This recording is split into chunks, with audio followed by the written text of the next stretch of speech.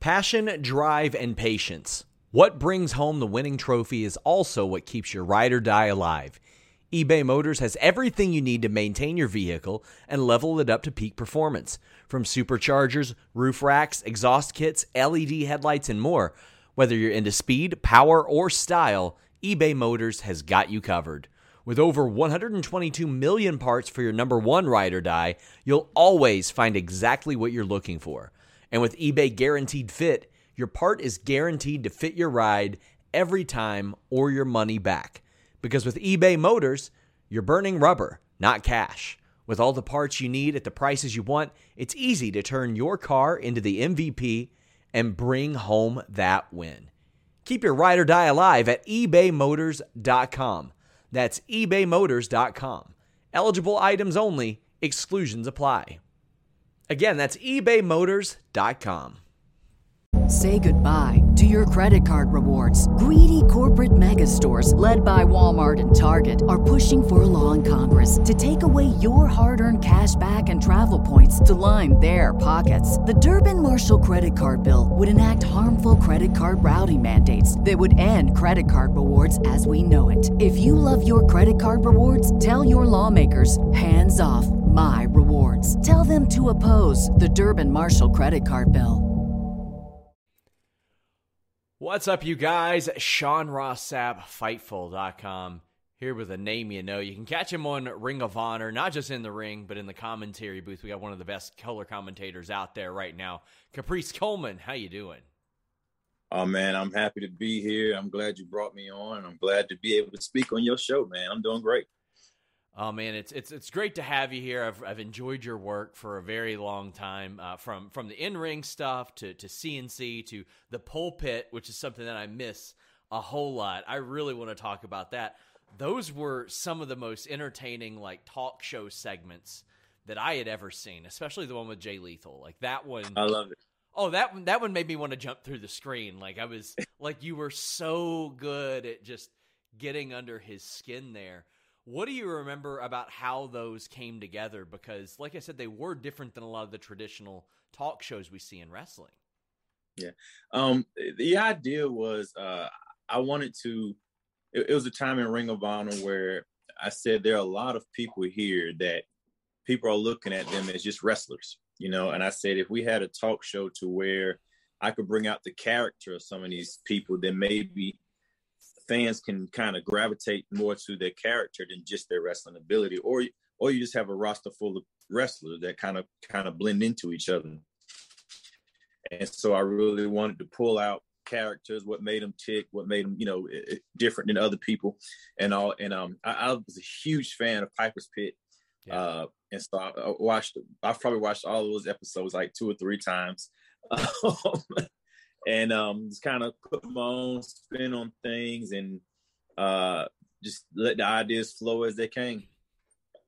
Oh, man, those were so good. Like, and they would range. It'd be like you doing therapy with the guy we now know as Damian Priest, or like you getting under Kenny King's skin in order to get a title shot from him. Or like the Jay Lethal one to me was the best because you were like, hey, I just printed off your Wikipedia page and I'm going to read directly from that. And you would go through and you're like, Sting, Flair, who cares about that? You dated AJ Lee. Like, it was such a unique, different way as opposed to just set it up in the ring, we'll do it there. So I assume you guys were like on like a production thing and you're in front of a green screen, right? Right. Kind of like our own setup. And that's kind of the only thing that messed up the pulpit was that we had a production day before TV tapings and all, and then things changed up and we lost the production day due to travel, and it became our travel day, so we lost the production day. So some of the things we were able to do on production day we weren't able to do anymore. So that was done like in a separate place the day before the show type thing. So would you film like a ton of those like back to back or in one day because of that production day? It depends. Sometimes you do 2 or 3 of them. Sometimes we do one. It depends on what we had going on. And I mentioned CNC. I mean, to me, that was one of my favorite eras of tag team wrestling, period, was the ROH tag team division in the early 2010s. To me, it's right up there with any of them, because at any given time, you'd have the Briscoes, you'd have the world's greatest tag team, you'd have Red Dragon, you'd have CNC. Yeah. There were so many different styles, A&X as well. Yeah. Like when we had Future Shock was Adam Cole and Kyle O'Reilly. Young Bucks were popping up there. The Young Bucks. We had Eddie Edwards and David Richards. We had it was the All Night Express. We had it was a stacked tag team division.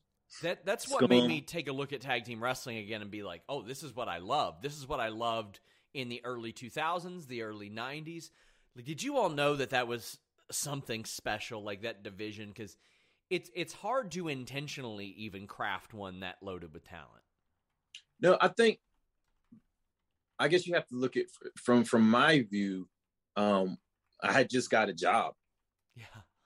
And so in my eyes, we were kind of thrown into the deep end, a new tag team on the scene against these great people. And so watching TV, I knew it was the greatest tag team division going on right now. And my thing was, man, how do we even fit in this ball game, know? And so it was outside looking in. I guess you're always the one that's like, man, everybody's great, type thing. You look at yourself, you're like, well, how great are we? But people put us right along with that tandem of all the tag teams that were great at that time. And it's an honor to be a part of that. I mean, Scum was there, and we didn't even mention like Chris Hero and Cesaro at the time. Like, it was, and looking back, it aged Kings even better. Of wrestling, right? Like, even like then you knew it was good, but looking like 8-9 years later, it's aged even better, and it's not always the case when that happens. But man, that division really added a lot of excitement for me. You've been in the ring a lot more lately than you were the last couple of years. Why was there I don't want to say the big break, because you were still wrestling here and there. Like, you wrestled Bully Ray. I know you did some MCW Ring of Honor stuff as well. But you had scaled back your in-ring for quite a while. Yeah, they signed me to an exclusive contract, Ring of Honor, and the exclusive contract at the time was first for wrestling. And then I guess a year in, I was doing commentary a lot, and the commentary got moved around. What's his name? Colt Cabana went on, and so I was offered the lead color position, and I took it, and I was under an exclusive contract, so that kind of kept me from wrestling anywhere else, and I was just doing commentary, and so I didn't wrestle for a while, and I couldn't wrestle anywhere else, and then we were in a meeting one time, and I was part of creative, and it was like, oh, Caprice, we could put you in this match here. And I was like, oh, that'd be great. But just know it's been 4 years since I've been inside the ring, because you made me exclusive. Yeah. And they was like, well, oh, okay. And so after that, they say, I can kind of get back on the indies to kind of, keep the dust off the cape, and so I jumped back in, head first, man. I love it. And I've always loved it. And then they kept me on commentary, and I still love commentary with a passion. I thank God for that transition that a lot of people don't even get, and so to have that transition in place is phenomenal. But, I always loved the ring as well. And so to be able to do both, I feel to be that versatile and to be able to do both at a high level, it's a gift. As we film this, you're facing off with Beer City Bruiser, a guy who I've talked to several times. Such a unique character and person and in-ring performer. So, I mean, Ring of Honor, even as things stand, provide you an opportunity to wrestle a variety of different people. What's it been like for you getting back in the ring specifically for them? It's kind of like, I look at my position now, and some people say, oh, you're just a commentator now. And I was like, well, I never retired. There's no retiring from pro wrestling, So I just moved. I transitioned to a place because I was offered a job. And my thing is, I'm like, well, you look at me and you say, well, I'm just a commentator, but I feel that I'm a king sitting on a throne, literally paid to scout my competition. Yeah. And so with me calling these matches and with me looking at all the competition there, not only am I able to accentuate them in a way that makes them important and the reason why they're there, but I'm also able to dissect them while doing that. And so I think that gives me an advantage from outside in, because I already know who I'm facing. I know their movesets. I know what they're capable of. I know their strengths, and I know their weaknesses as well. So I know during the pandemic, obviously everybody's booking slowed down, but it didn't seem like you wrestled a ton during them. Was that a concentrated thing, or was it just like, was that like for personal safety, or were you just like, maybe I should just hold off for a little while? I was never in a rush. Wrestling to me was when I came back was really to stay in ring shape. Mm-hmm. But when the pandemic happened, you know, to me, COVID was real. You know, I had family members that died. I had friends that died. I had a lot of friends that died. I know over 30 people personally that had COVID, and I know 7 to 8 people that died from it. You know, so it was something very real for me, and I took it serious. So I was in no rush to be in front of a crowd just to, you know, for an ego. When I had a training school that I train at every Wednesday, that I can do matches there. And my students, we, you know, wore masks and we made sure we were vaccinated, and whatever your thing was to make you feel comfortable during the pandemic. You know, my thing was getting vaccinated and wearing a mask, and some people's were different things. But my thing is whatever makes you comfortable during this, understanding how real it is, then let's do it.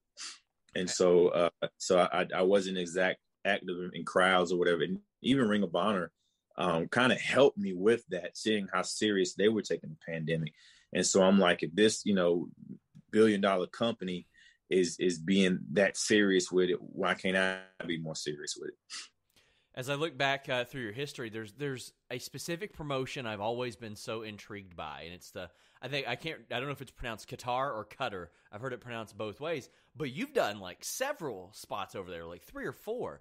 And I've always heard that they treat people really well when they bring you in and all that stuff. Please explain to me how that experience has been and how it came about. Well, I lived in Kuwait for 3 years, from 2006 to 2009. I was a military contractor, worked on the military base there, worked in the ministry there. And while I was there, I was trying to get pro wrestling started in Kuwait. And I wasn't the first one, and WWE had been there in the early 90s. And something Ben Bader did with one of the hosts there, he like slapped the host or did something, and they literally banned pro wrestling in Kuwait. He was detained there for a while. Yeah. And so I was one trying to lift the ban of pro wrestling in Kuwait by myself, just an American citizen. I didn't have a lot of pull. Yeah. However, the time that I got there, somebody else was trying to do the same thing that had way more pull than I did. And so they connected us together. And the guy, it's funny because at the time, Kuwaiti TV and American TV was like 6 months behind each other. So 6 months prior to me being in Kuwait, I was doing a lot of stuff with WWE. And so when I came to Kuwait, 6 months later, my stuff is showing that I did on WWE, you know, and so I'm going places and they're like, hey, we know you, WWE, or whatever. It's extra stuff that I did. And so the guy immediately knew who I was, and he just started booking me on the shows that they did in Kuwait. And it was like a tour that they would bring in, you know, older WWE guys and some other guys from different countries and all. And I was just part of that show. And the response I got from those shows and my work rate, he said, hey, anytime we have a show, you'll be part of it. And they morphed off into the, you know, Qatar Pro Wrestling thing. And I've been a part of it ever since. And so even with me going home, because my first tour there, I said, well, this is probably going to be my last tour because, you know, in a few months, I'm going back to America. Yeah. And they was like, well, it doesn't matter. So if we do a show, you'll be a part of it. And awesome. They've continued to bring me back since then. That's awesome. And you mentioned your WWE stuff. I remember that wasn't where I first saw you, but I did see you. And I saw you so often that I assumed you were just a full-time part of the roster because they were in the Carolinas so much between 05 and 06 that I remember you'd be on Heat, you'd be on Velocity, and it'd be like every 2 or 3 months. So I was like, oh, this guy's got to be signed, because I remember specifically a match with Noble, one with Masters. You did a lot of those. Is there anything specifically you remember about going in and doing those matches? Any feedback, any memorable moments of those? All of them were memorable. And the thing about that was, like, at that time, I just always felt like I was on the edge of getting signed, like I was going to get a contract, and they treated me so. They were very nice to me. I didn't have any bad run-ins with anybody or whatever. And I would talk to them, and different people would say, hey, This show is sponsored by BetterHelp. If you had an extra hour in your day, what is the first thing that you would do? Read a book, take a nap, play some video games, do something for a friend, volunteer. A lot of us spend our lives wishing that we had more time. But the question is, time for what? And if it was unlimited, how would you go about using it? The best way to squeeze that special thing into your schedule is to know what's important for you and to make it a priority. And therapy can help you find what matters to you so you can do more of it. Therapy is so valuable. It's gotten me through some tough times, really helped me reflect on things that are important, specifically with BetterHelp. If you're thinking about starting therapy, give BetterHelp a try. It's entirely online, designed to be the convenient, flexible, and suited to your schedule. This is so beneficial when you've got that crammed schedule and you can't even imagine finding that extra hour. You can do it all from home. Fill out a brief questionnaire, get matched with a licensed therapist, and switch therapists at any time for no additional charge. Learn to make time for what makes you happy with BetterHelp. Visit BetterHelp.com/Fightful today to get 10% off your first month.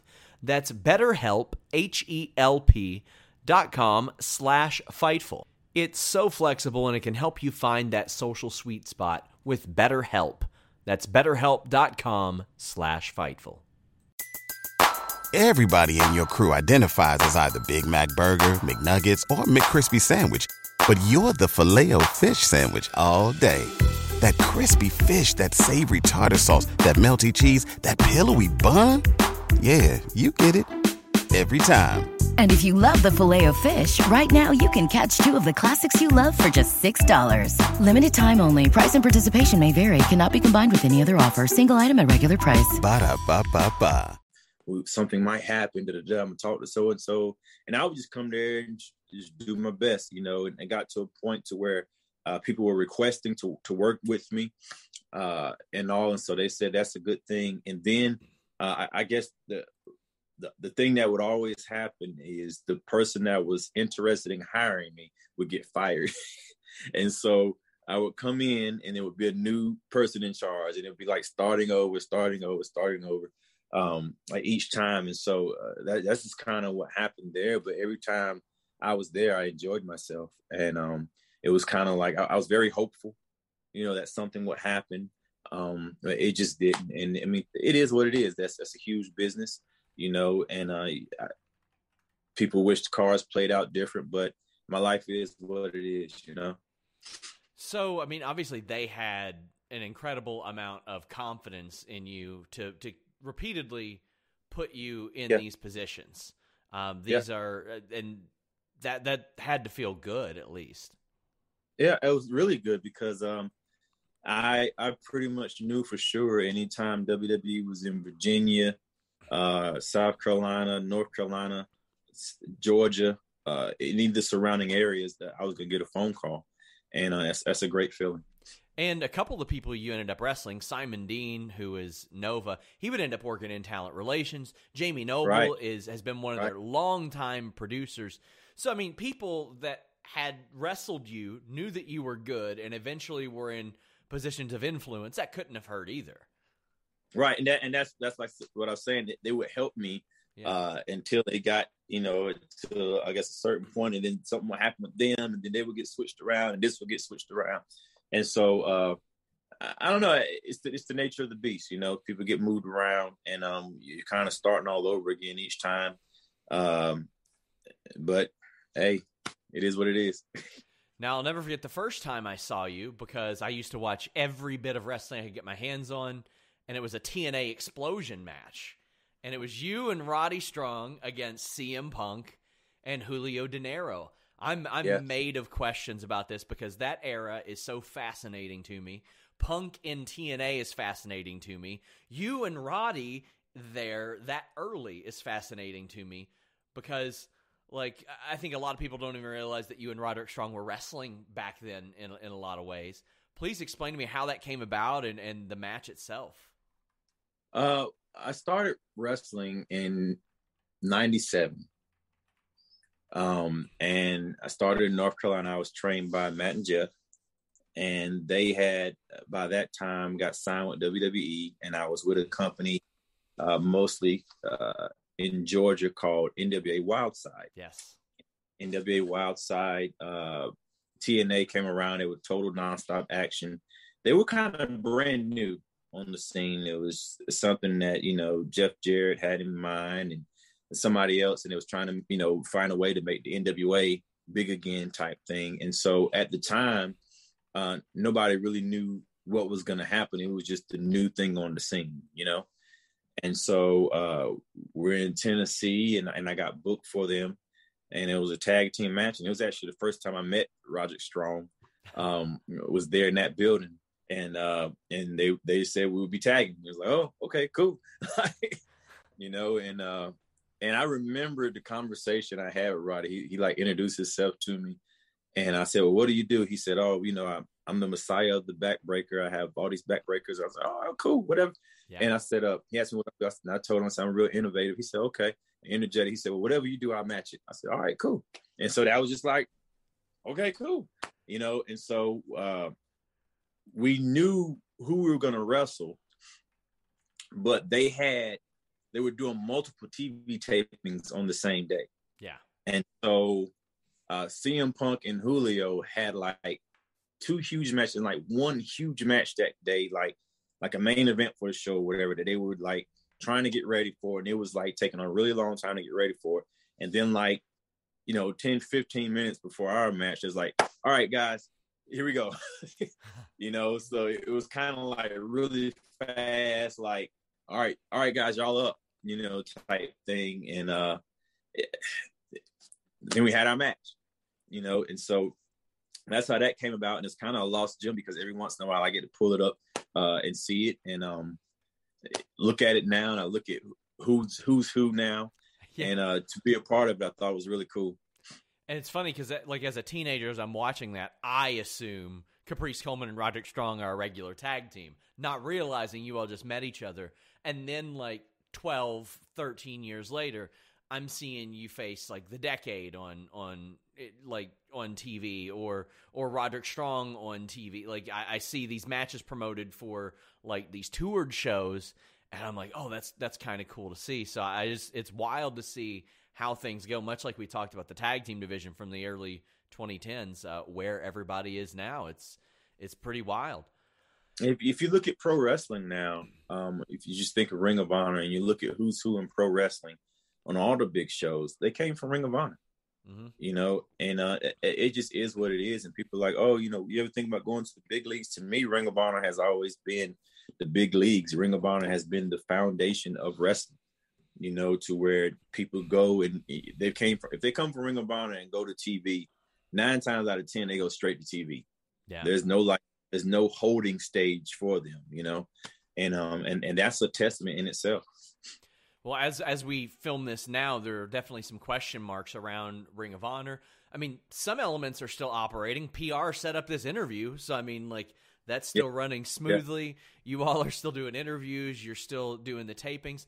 I did hear very emotional tapings, obviously, as you head into Final Battle. What's sort of your reaction, or maybe it's hard to put into words, I'm sure, what we've learned and what the future may or may not hold for Ring of Honor. It's real, man. It's life. I look at Ring of Honor and I love them. Ring of Honor's never lied to me. They've never made me feel any kind of way. They've never led me astray on anything they've told me. And during the pandemic, we didn't know what was going to happen. And we had our, weekly Zoom call that we would get, and they assured us that they were going to take care of everybody through a pandemic, not to worry about anything. Heard they treated people exceptionally well during the pandemic. Yeah, they held on to they honored our contracts and everything. And so for like 6 months, we didn't do anything, and we still got, paid, and we still got taken care of. And we did PR stuff like I'm doing with you, interviews and different stuff like that. And then when they started back wrestling, we were part of the bubble. We couldn't be roommates anymore. And we had all these tests to do. We had to be flown in for this day, the test day. We would take a COVID test before we got there to make sure we didn't have COVID.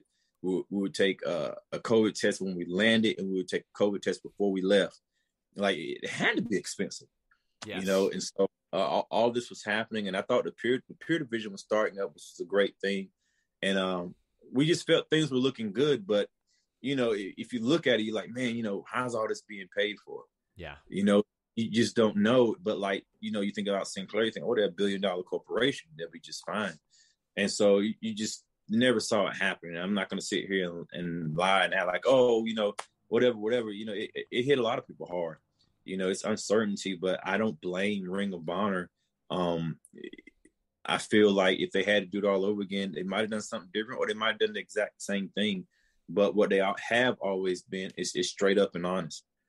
So when they told us before it hit, the airways and all, and people think like, oh, that's the rest in peace Ring of Honor. But they just said that they're going on hiatus for a season, and they're starting back up in April. And we don't know what that startup means, what version of Ring of Honor it'll be. I'm hopeful that it'll be a better version of Ring of Honor, rediscovered, redesigned, hopefully with new listings or bigger channel or whatever, because Sinclair has bought some big networks, and so there's some great opportunity there.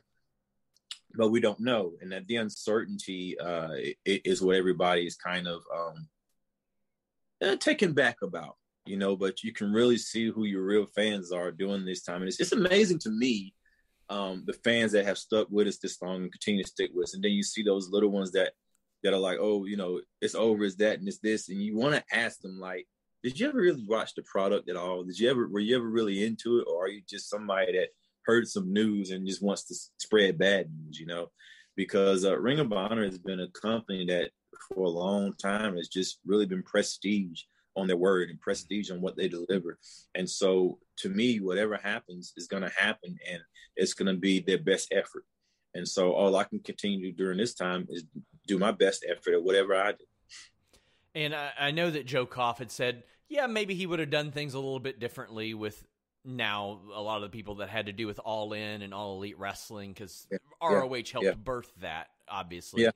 But, I mean, when I look back at the last 2 years, it took him about a year, it seems, to really realize, let's make some big changes. And I always heard about that meeting that they flew everybody in for, and they took a ton of input from the wrestlers, and they implemented it. Right after that, they were switching up the booking, and nobody could have possibly expected the stuff with Marty to happen the way that it was. But that was a step in them saying, we need to change. Then during the pandemic, they took care of all the wrestlers, paid people who were on paid per appearance stuff that they didn't even have to pay. Then they changed their production in the middle of the pandemic and made it slicker and smoother. And then, I haven't even dropped this story yet, but I'm about to, like right before this interview goes out, they had a meeting with GCW in the weeks prior where they're like, hey, let's exchange some talent. This is hot. Let's make our show hotter. So you would constantly see them going, let's change this. Let's make this better. So, I mean, it is a bit of a gut punch as like a viewer, as a fan, because I saw their efforts to make things better and not at the expense of your health, because EC3 was planned for a huge match with Jay Briscoe. He got COVID. They said, stay home. Don't bother. And that's my thing with Ring of Honor. Even when you talk about the Marty thing, they've always stuck to their guns, and they've always did what they felt was right. And they made sure that everybody knew that, they weren't what's the word they weren't, untouchable, I guess is the only thing. It doesn't matter who you were. These are the rules. And if you don't apply to the rules, then you're out, and it didn't matter who you were or what you were, what position you held, they had their rules. And there were even like people that had COVID that, during TV tapings, that not even the people that had COVID, but if you were around somebody that had COVID, and I'm talking about title holders, like they would send them home just to keep everybody else safe. They were very serious about it. Caprice Coleman, I want to thank you so much. You've given me so much of your time, and I really appreciate it. Please tell the people where they can find you, where they can follow you, all that good stuff. Caprice Coleman on Twitter, Caprice Coleman on Instagram. I have a Caprice Coleman fan page on Facebook. I'm on TikTok, kinda. I'm still kind of learning. I'm not gonna say I have a grasp on TikTok yet, but like the other platforms are pretty easy to get in contact with me. Thank you so much. I appreciate you being candid. I know it's a wild time for you and all that stuff, but guys, check him out. Caprice Coleman, thank you so much. Thank you, man. I appreciate the interview, and I will say, out of all the interviews I've done, you have had the most information prepared than anybody else, so you've done a great job. Well, this is my first time getting to interview you. You're somebody who I've watched for 15, 16 years, but I've never had the chance to interview you, so I'm like, when they mentioned your name, I was like, oh my God, I've got 10 years worth of stuff. And there's stuff I didn't even ask. Like, I want to save some for another time as well, but always a big fan of the pulpit, especially like that Jay Lethal segment is one of my favorite in ROH history. So I was very happy to talk about that as well. But thank you very much, guys. Thank you, man. Support Caprice Coleman. Until next time, we're out. BetMGM has an unreal deal for sports fans in Virginia. Turn $5 into $150 instantly when you place your first wager at BetMGM. Simply download the BetMGM app and sign up using code Champion150. Then, place a $5 wager on any sport. You'll receive $150 in bonus bets, regardless of your wager's outcome. And if you think the fun stops there, the King of Sportsbooks has plenty of surprises in store. Check out daily promotions, same-game parlays, live bets, and so much more. Download the app in Virginia today and get $150 in bonus bets instantly from your first wager. Only at BetMGM. BetMGM and GameSense remind you to play responsibly. See BetMGM.com for terms. 21 plus only. Virginia only. New customer offer. Subject to eligibility requirements. Rewards are non-withdrawable bonus bets that expire in 7 days. Please gamble responsibly. Gambling problem? Call 1-800-GAMBLER. Promotional offer not available in Washington, D.C. Say goodbye to your credit card rewards. Greedy corporate mega stores, led by Walmart and Target, are pushing for a law in Congress to take away your hard-earned cash back and travel points to line their pockets. The Durbin-Marshall credit card bill would enact harmful credit card routing mandates that would end credit card rewards as we know it. If you love your credit card rewards, tell your lawmakers, hands off my rewards. Tell them to oppose the Durbin-Marshall credit card bill.